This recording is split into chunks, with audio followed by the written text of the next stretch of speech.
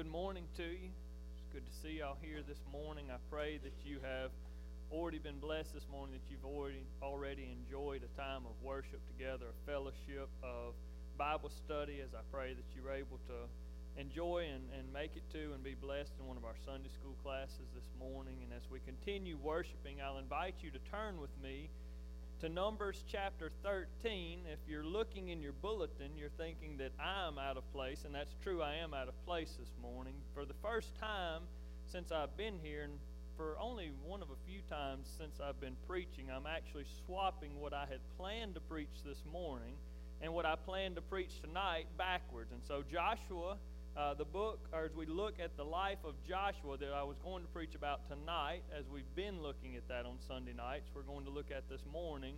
And then you'll have to come back tonight if you want to hear from Romans chapter 13 about governing officials. That'll be this evening in our time of corporate study, so you can come for that. But as we look in Numbers 13 this morning, we are looking at the life of Joshua. We've been on Sunday nights now for several weeks looking at the life of Joshua, going through to this point. We've built a lot of his background. We've looked at where he came from. We've looked at many of the things that he's seen, many of the things that he's been a part of, how those things would have molded him, how they would have shaped him. Joshua, as many of you know, this is the Joshua that the book of Joshua is written about. The man that will succeed Moses as the leader of the people of Israel. And we're seeing how God prepared him for that position. And today we're seeing a very significant text, a very significant scripture in the life of Joshua. And so before we look at the text in Numbers 13, I want to catch you up, because some of you haven't been able to make it on Sunday nights, or you've been in discipleship groups or teaching our children, things of that nature. So I want to catch us all up so we're all on the same page. Whenever we look here in Numbers chapter 13, we're just a couple of months removed from Egypt. So this isn't a long way into the Old Testament, just a few months, about 3 months before what we'll see this morning. All of these tens of thousands of Israelites were slaves in Egypt. Joshua himself was born as a slave in Egypt. He was, as I said many times, a slave born to slaves that were born to slaves. His family and his people had been slaves for about 400 years, and when he was born, that's all that any of them would have known. He was born to a nation that wasn't much of a nation. They didn't have their own land. They didn't have their own borders. They didn't have their own home. They didn't have their own government. They were just slaves living in Egypt, doing whatever they were told by the Egyptians. But of course, he would have also been there to have seen the 10 plagues take place. To see Moses coming back and telling about the burning bush experience in the presence of Almighty Yahweh. And he would have seen the 10 plagues. And he and the people of Israel would have just in the past couple of months seen the Red Sea parted and walked across on the dry land. Saw it close back in on the Egyptian army as they tried to pass through and pursue them. He was there whenever they would wake up in the morning, and as the dew had fallen, manna had also fallen, this bread from heaven that God gave them so that they would have food every day so that they could eat, seeing God providing for them in such a mighty and amazing way. They would have seen the water flowing from the rock whenever they were in the wilderness and there was nothing to drink, enough water flowing out of a rock that tens of thousands of people and all of their cattle and everything else that they had could be perfectly watered and perfectly filled. Joshua was the leader whenever all of a sudden the people of Israel, this infant nation that has been slaves that have just left slavery, were called to battle because the Amalekites came in deciding to attack them.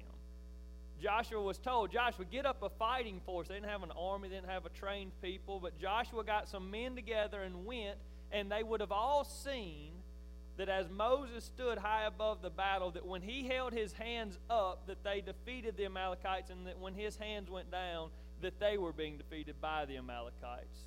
And that as his hands stayed up, God allowed them to be victorious in a battle that, frankly, they really had no business winning. And of course, he was there. He was one of the closest people to the top of Mount Sinai when God himself came down, and they saw the dark, thick cloud, and they saw the smoke, and they felt the ground rumble, and they heard the thunderous voice of God, and God made a covenant with them. and said, if you will be my people, if you will obey my voice and keep my covenant, then you will be my special people. Special of all the people on the earth, and I will be with you and I will protect you. That he would have been there to have been part of the people of Israel that said, yes, God, we'll make this promise to you if you'll make this promise to us. And so now where we're picking up in Numbers 13, all of these things have happened in just a few months. They've had a really busy couple of months, really amazing couple of months. And now they're standing at the southern border, the edge of Canaan, which we just simply know as the Promised Land. They're standing now at the edge of the land that's been promised to them, ready to go in and take it. And then look with me in Numbers 13 as we get our account of what happens next. Verse 1, it says, the Lord spoke to Moses, saying, send men to spy out the land of Canaan, which I am giving to the people of Israel. From each tribe of their fathers you shall send a man, every one a chief among them. So Moses sent them from the wilderness of Paran according to the command of the Lord, all of them men who were heads of the people of Israel. And these were their names. And then it goes through the list of the names there. And if you would, look with me in verse 16. It says, these were the names of the men whom Moses sent to spy out the land. And Moses called Hoshea, the son of Nun, Joshua. Moses sent them to spy out the land of Canaan and said to them, go up into the Negeb and go up into the hill country and see what the land is, and whether the people who dwell in it are strong or weak, whether they are few or many, whether the land that they dwell in is good or bad, whether the cities that they dwell in are camps or strongholds, and whether the land is rich or poor, or whether there are trees in it or not. Be of good courage and bring some of the fruit of the land. Now the time was the season of the first ripe grapes. And we'll stop there for just a few minutes to kind of look at what we see. There's a very good setting for today. Again, we're a few months outside of being slaves in Egypt, and now the people are standing at the border of the promised land. And God says, Moses, I want you to take 12 men, one from each of the tribes, and send them as spies into the land. Send them to see how good the land is. And it gives us the names of all of the spies, but one specific one that's very special for our purposes today, we see in verse 16, his name was originally Hoshea, but it says that his name was changed to Joshua. And now, that doesn't sound that special to a lot of us, but we discussed this a few weeks ago. The name Joshua is a very significant name because the name Joshua in Hebrew is the equivalent of the name Jesus that we would see in Greek in the New Testament. It's the same name, and the name means Yahweh, which is God's personal name. Yahweh is salvation. His name means God saves. Joshua that we're looking at and that we're talking about, Joshua that's going to be the leader of the people, is named God Saves, or God Saves Us. A very, very significant name that we see here. Every time they heard the name Joshua, they would have been reminded of God's salvation for them. And so we see the list of the other spies there, and we see what they're told to do here. They're supposed to go and check out the land. Go and see what's good there. Is there good fruit? Are there nice trees? Are there good cities? What are the people like? Go find out all the things and bring back a report to us. And I can't help but imagine, I think this is good for us to do this sort of thing. Imagine how this was supposed to play out. Now, most of us, I think a lot of us are very familiar with this story and how it's going to go. But the way that it appears that this was supposed to play out was this, is the people are slaves in Egypt, and God sets them free and brings them out by all these miracles. And just a few months after being slaves in Egypt, they're now standing at the edge of the Promised Land. And they send the spies, and the spies come back and they say, it's as good as God ever said it was. It's as beautiful as you've ever imagined. We'll see this report from some of them. It's flowing with milk and honey. It's beautiful. They're beautiful cities. The land is beautiful. It's fertile, and everything that we could want is here. And they all get so excited, and they go up and take the land. That is the way that I imagine this was supposed to play out. This is what was supposed to happen. But look at the report that they bring back as we think about what does happen. Look in verse 25 of Numbers chapter 13. It says, at the end of 40 days they returned from spying out the land, and they came to Moses and Aaron and to all the congregation of the people of Israel in the wilderness of Paran at Kadesh. They brought back word to them and to all the congregation and showed them the fruit of the land. And they told him, we came to the land to which you sent us. It flows with milk and honey, and this is its fruit. And what is its fruit? Look at verse 23. It says, they came to the valley of Eshcol and cut down from there a branch with a single cluster of grapes, and they carried it on a pole between two of them. They also brought back some pomegranates and some figs. And so the first part of this does play out as we thought it would, right? The spies go and they check things out, and they're there for 40 days, and the spies come back and they say, it's as good as you thought it was going to be. It's literally flowing with milk and honey. There are pomegranates, and there are figs, and there are luscious fruit. Listen, we went to one place, and they had grapes so big that we cut one cluster of grapes, and two of us had to carry it on a pole between us. This land is beautiful. This land is everything that God ever said that it was going to be. And how excited they should be to hear that. How excited to hear that it's just as good or even more good or better than they had imagined it was going to be. Because remember, all the while that they're hearing this report about all the things of the land, they should be remembering verse 2 when God said, send men to spy out the land of Canaan, which I am giving to the people of Israel. Right? There's no ands, ifs, or buts. God says, go look at it because it's yours. Go check it out because I'm giving it to you. This is going, whatever you see is going to be yours. Point one this morning is this.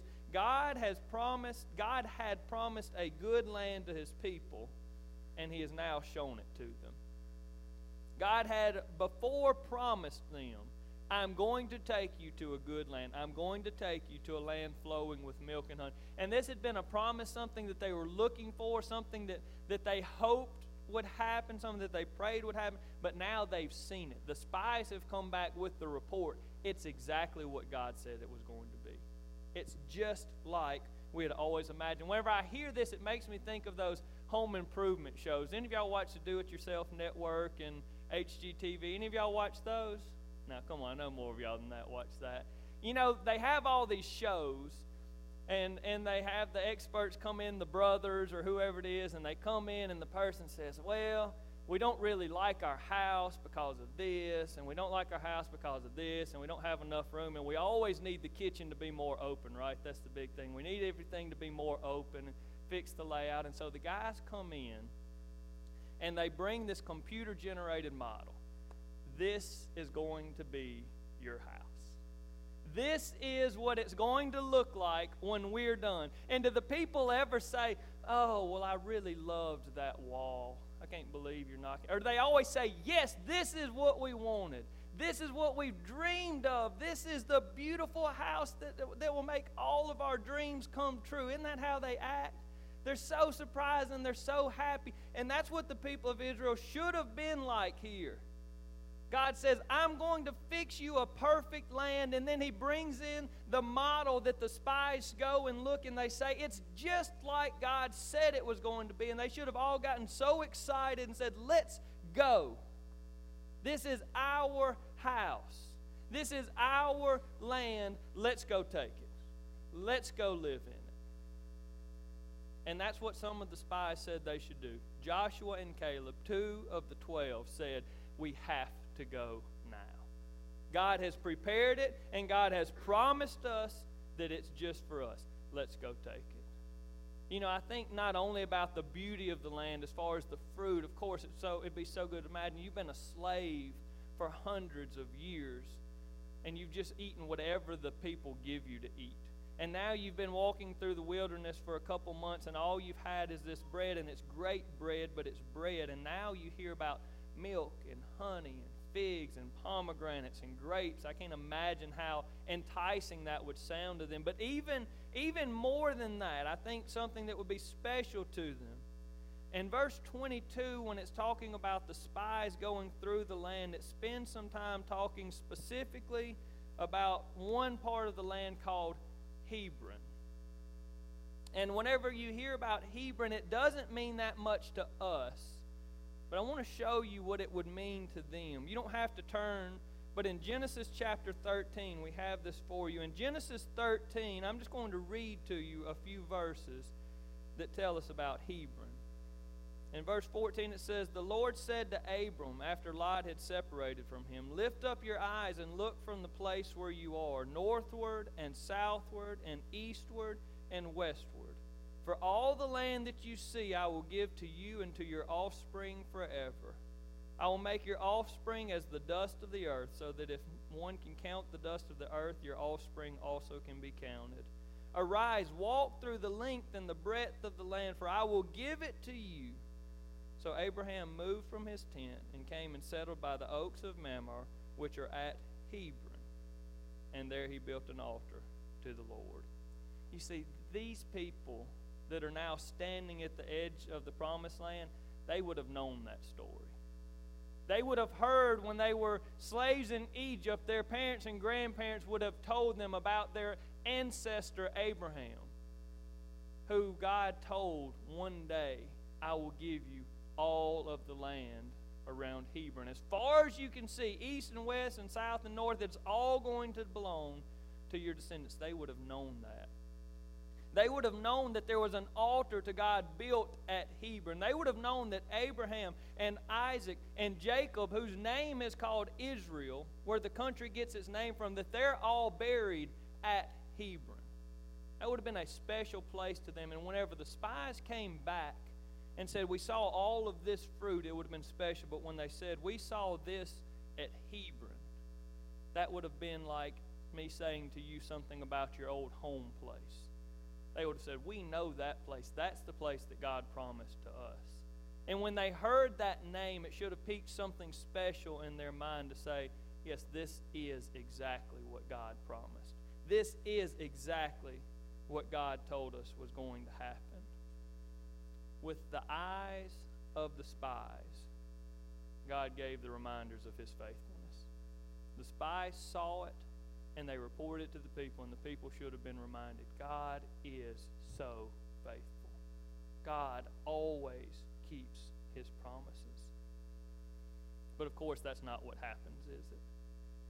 They don't listen to Joshua and Caleb. They don't listen to the good report.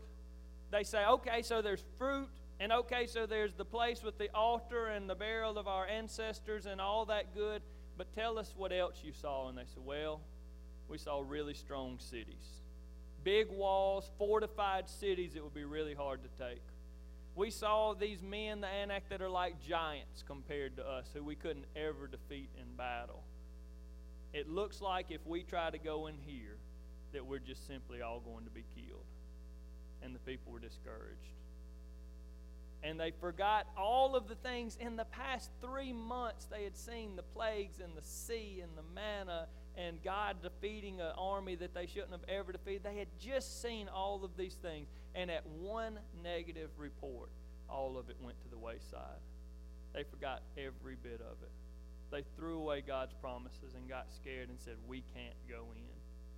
We can't go in." They actually said, "Wouldn't we be better off to have just died as slaves in Egypt? Let's elect a new leader and go back to Egypt. Maybe they'll just let us be slaves." That was their plan. Standing at the edge of the land that God had promised to them, they decided they'd rather go back and be slaves in Egypt. But this is where I want us to stop for just a minute and to stop talking about the people of Israel and talk about the people sitting here this morning, the people listening this morning on the podcast, because this is what I know. We hammer Israel for this, don't we? We say, "How dumb are they? I can't believe them. All of the promises and all of the miracles and everything culminated for this very moment, and they were scared to go in. How dumb are they?" We say it over and over. Not out loud, but most of you have already thought it at least once this morning. They didn't trust God's promises. They didn't have enough faith. But I want to remind us this morning of all of the times that we do the exact same thing that Israel's doing right here. We stand right at the edge of one of God's promises, ready to see the fulfillment of His promise in our life, and we get scared and we back down. There are a couple of instances, there are a lot more than this, but a few that I see regularly that I thought I would share with you this morning. I think about Proverbs chapter 3, where we're told to trust in the Lord with all our heart, to lean not on our own understanding. All our ways acknowledge Him, and He'll make our path straight. Most of us have heard and know those verses. But so many times, instead of doing what the Scripture says, that if I will throw out my conventional wisdom and walk by faith and trust what God says in His Word, that He will guide me, that He will make my path straight, that He will make sure that I'm on the right course. Instead of doing that, so often what do? We say, well, you know what? I know what's best for me.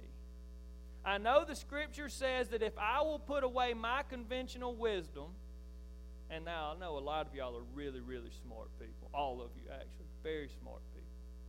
And it's very hard for us to say, I'm not going to listen to me.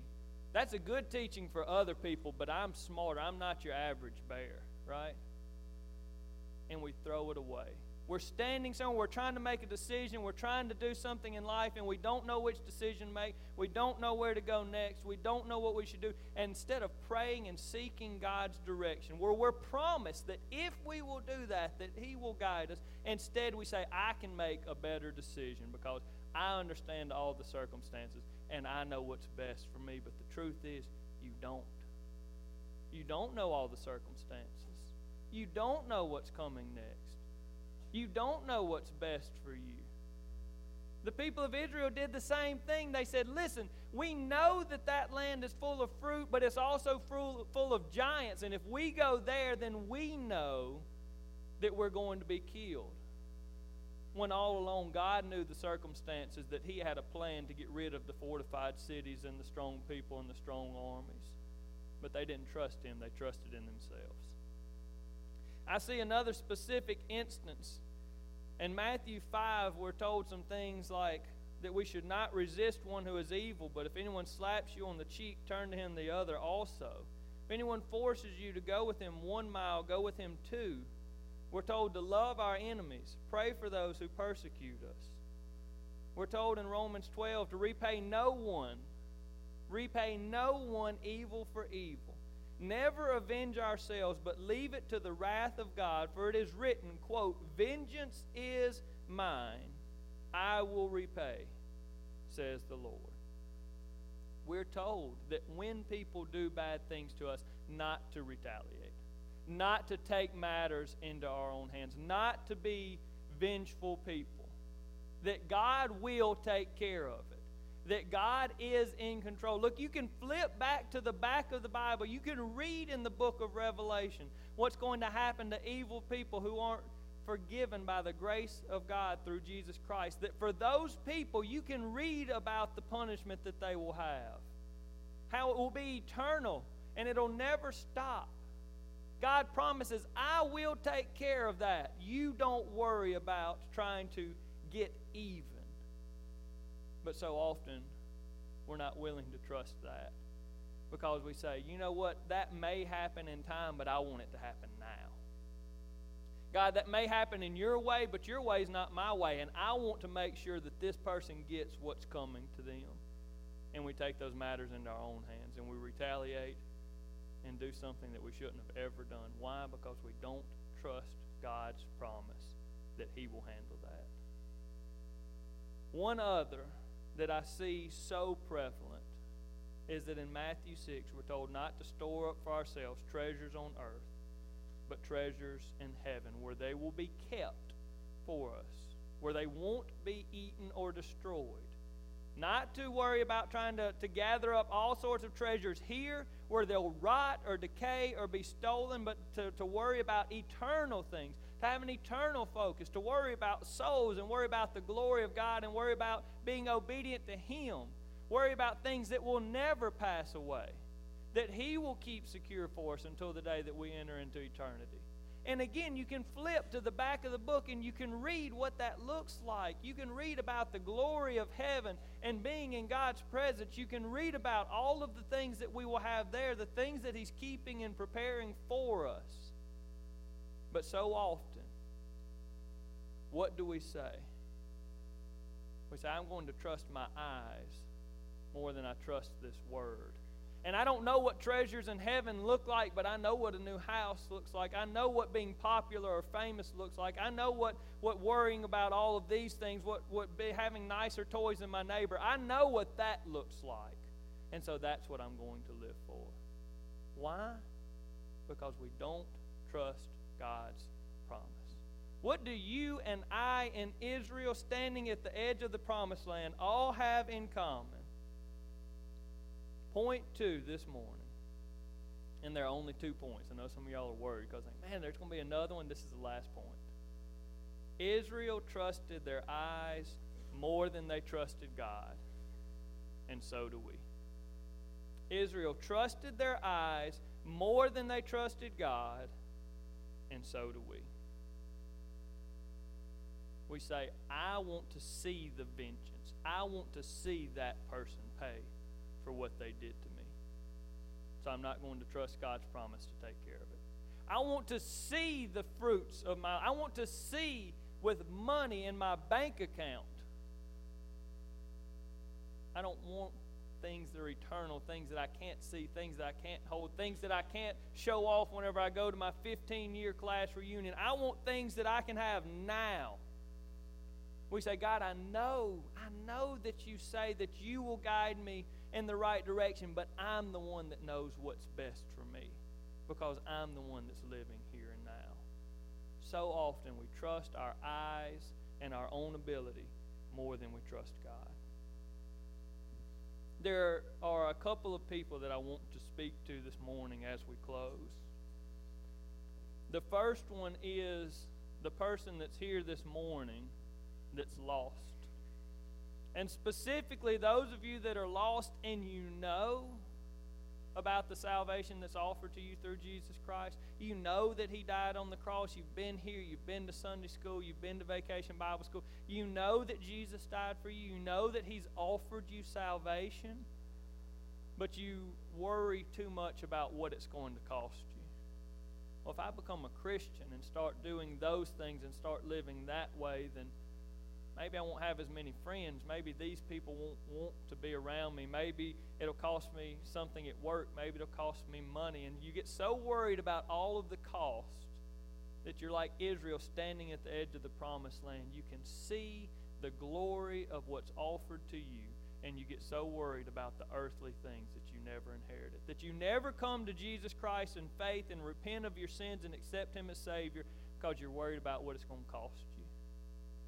Let me tell you today that it does cost, in worldly sense, something to become a Christian. You are called to crucify your own desires, to die daily to yourself and follow Christ. But I'm going to tell you this morning that it's all for your good and for His glory, and that it's well worth the cost. If you're here this morning, let me just tell you that you are like the people of Israel. You stand to inherit everything that you could ever imagine and more through Jesus Christ. Don't worry about what that might cost you. Don't worry about the worldly sense of salvation. Come to Him today and experience His goodness and His promises. I also want to talk today to those of you that are here that are like the children of Israel in another way, that you have been set free from somewhere that you were slaves. God set them free from Egypt, and He told them, He said, I set you free in order to bring you to myself. He's saying, I set you free from being slaves there to offer you something better. And what do they say? They say, we just want to go back and be slaves again. And some of you are that way in the sense that God has set you free from sin. You were a sinner, and whenever we're lost, we don't have any choice but to sin. Sin has power over us. We're slaves to sin, is what the Scriptures tell us. But God, through Jesus, has set you free from that. You're here this morning, and you're a Christian, and you don't have to sin because God has set you free for something more glorious, but you day after day decide, I would rather be a slave to that than I would live in the glory of God. And every day you give into the temptation of sin that God has set you free from. If that's you here today, brother and sister, He didn't set you free from sin for you to turn around and go be a slave to sin again. He set you free so that you wouldn't have to sin anymore. I pray this morning that if you're here and you're a Christian and you know that you're continuing to sin, there's some habit that you haven't given up, that God set you free so that you didn't have to have that habit anymore. And I pray this morning that you would come and you would repent of that and you would seek His strength to stay away from it. And the last person that I want to talk to is those of you that are here that are a Christian, but you are leaning too much on what your eyes and your mind tell you, and you're not walking by faith. You're trusting yourself or your neighbor or your friend or your coworker more than you're trusting God. Give that up. You don't know what's best for you. It's not just you. I don't know what's best for me, but God does. He is in control of all things. He will take care of all things if we will trust and follow Him. I pray this morning that if you're here and you're a Christian, but you have not been walking by faith, you haven't been living like a Christian, that you would dedicate yourself to that today. That's what we have accepted when we came into covenant with Him, is that we would obey Him and we would follow Him. I want to invite you to stand. I don't know who you are. I don't know how the Lord's speaking to you today. But I trust that through His Word that He has something that He's calling all of us to do. If you need somebody to talk to you, to share something with you, explain something, to pray with you, I would love that opportunity. Brother Dusty's here. He would love that opportunity. If you want to come pray at these altars, please, by all means, come and pray. If you want to pray where you are, if you have something that you need to make public, we invite you to do all those things, or however the Lord leads you to worship Him and respond to Him as Brother Shane leads us in a hymn of invitation.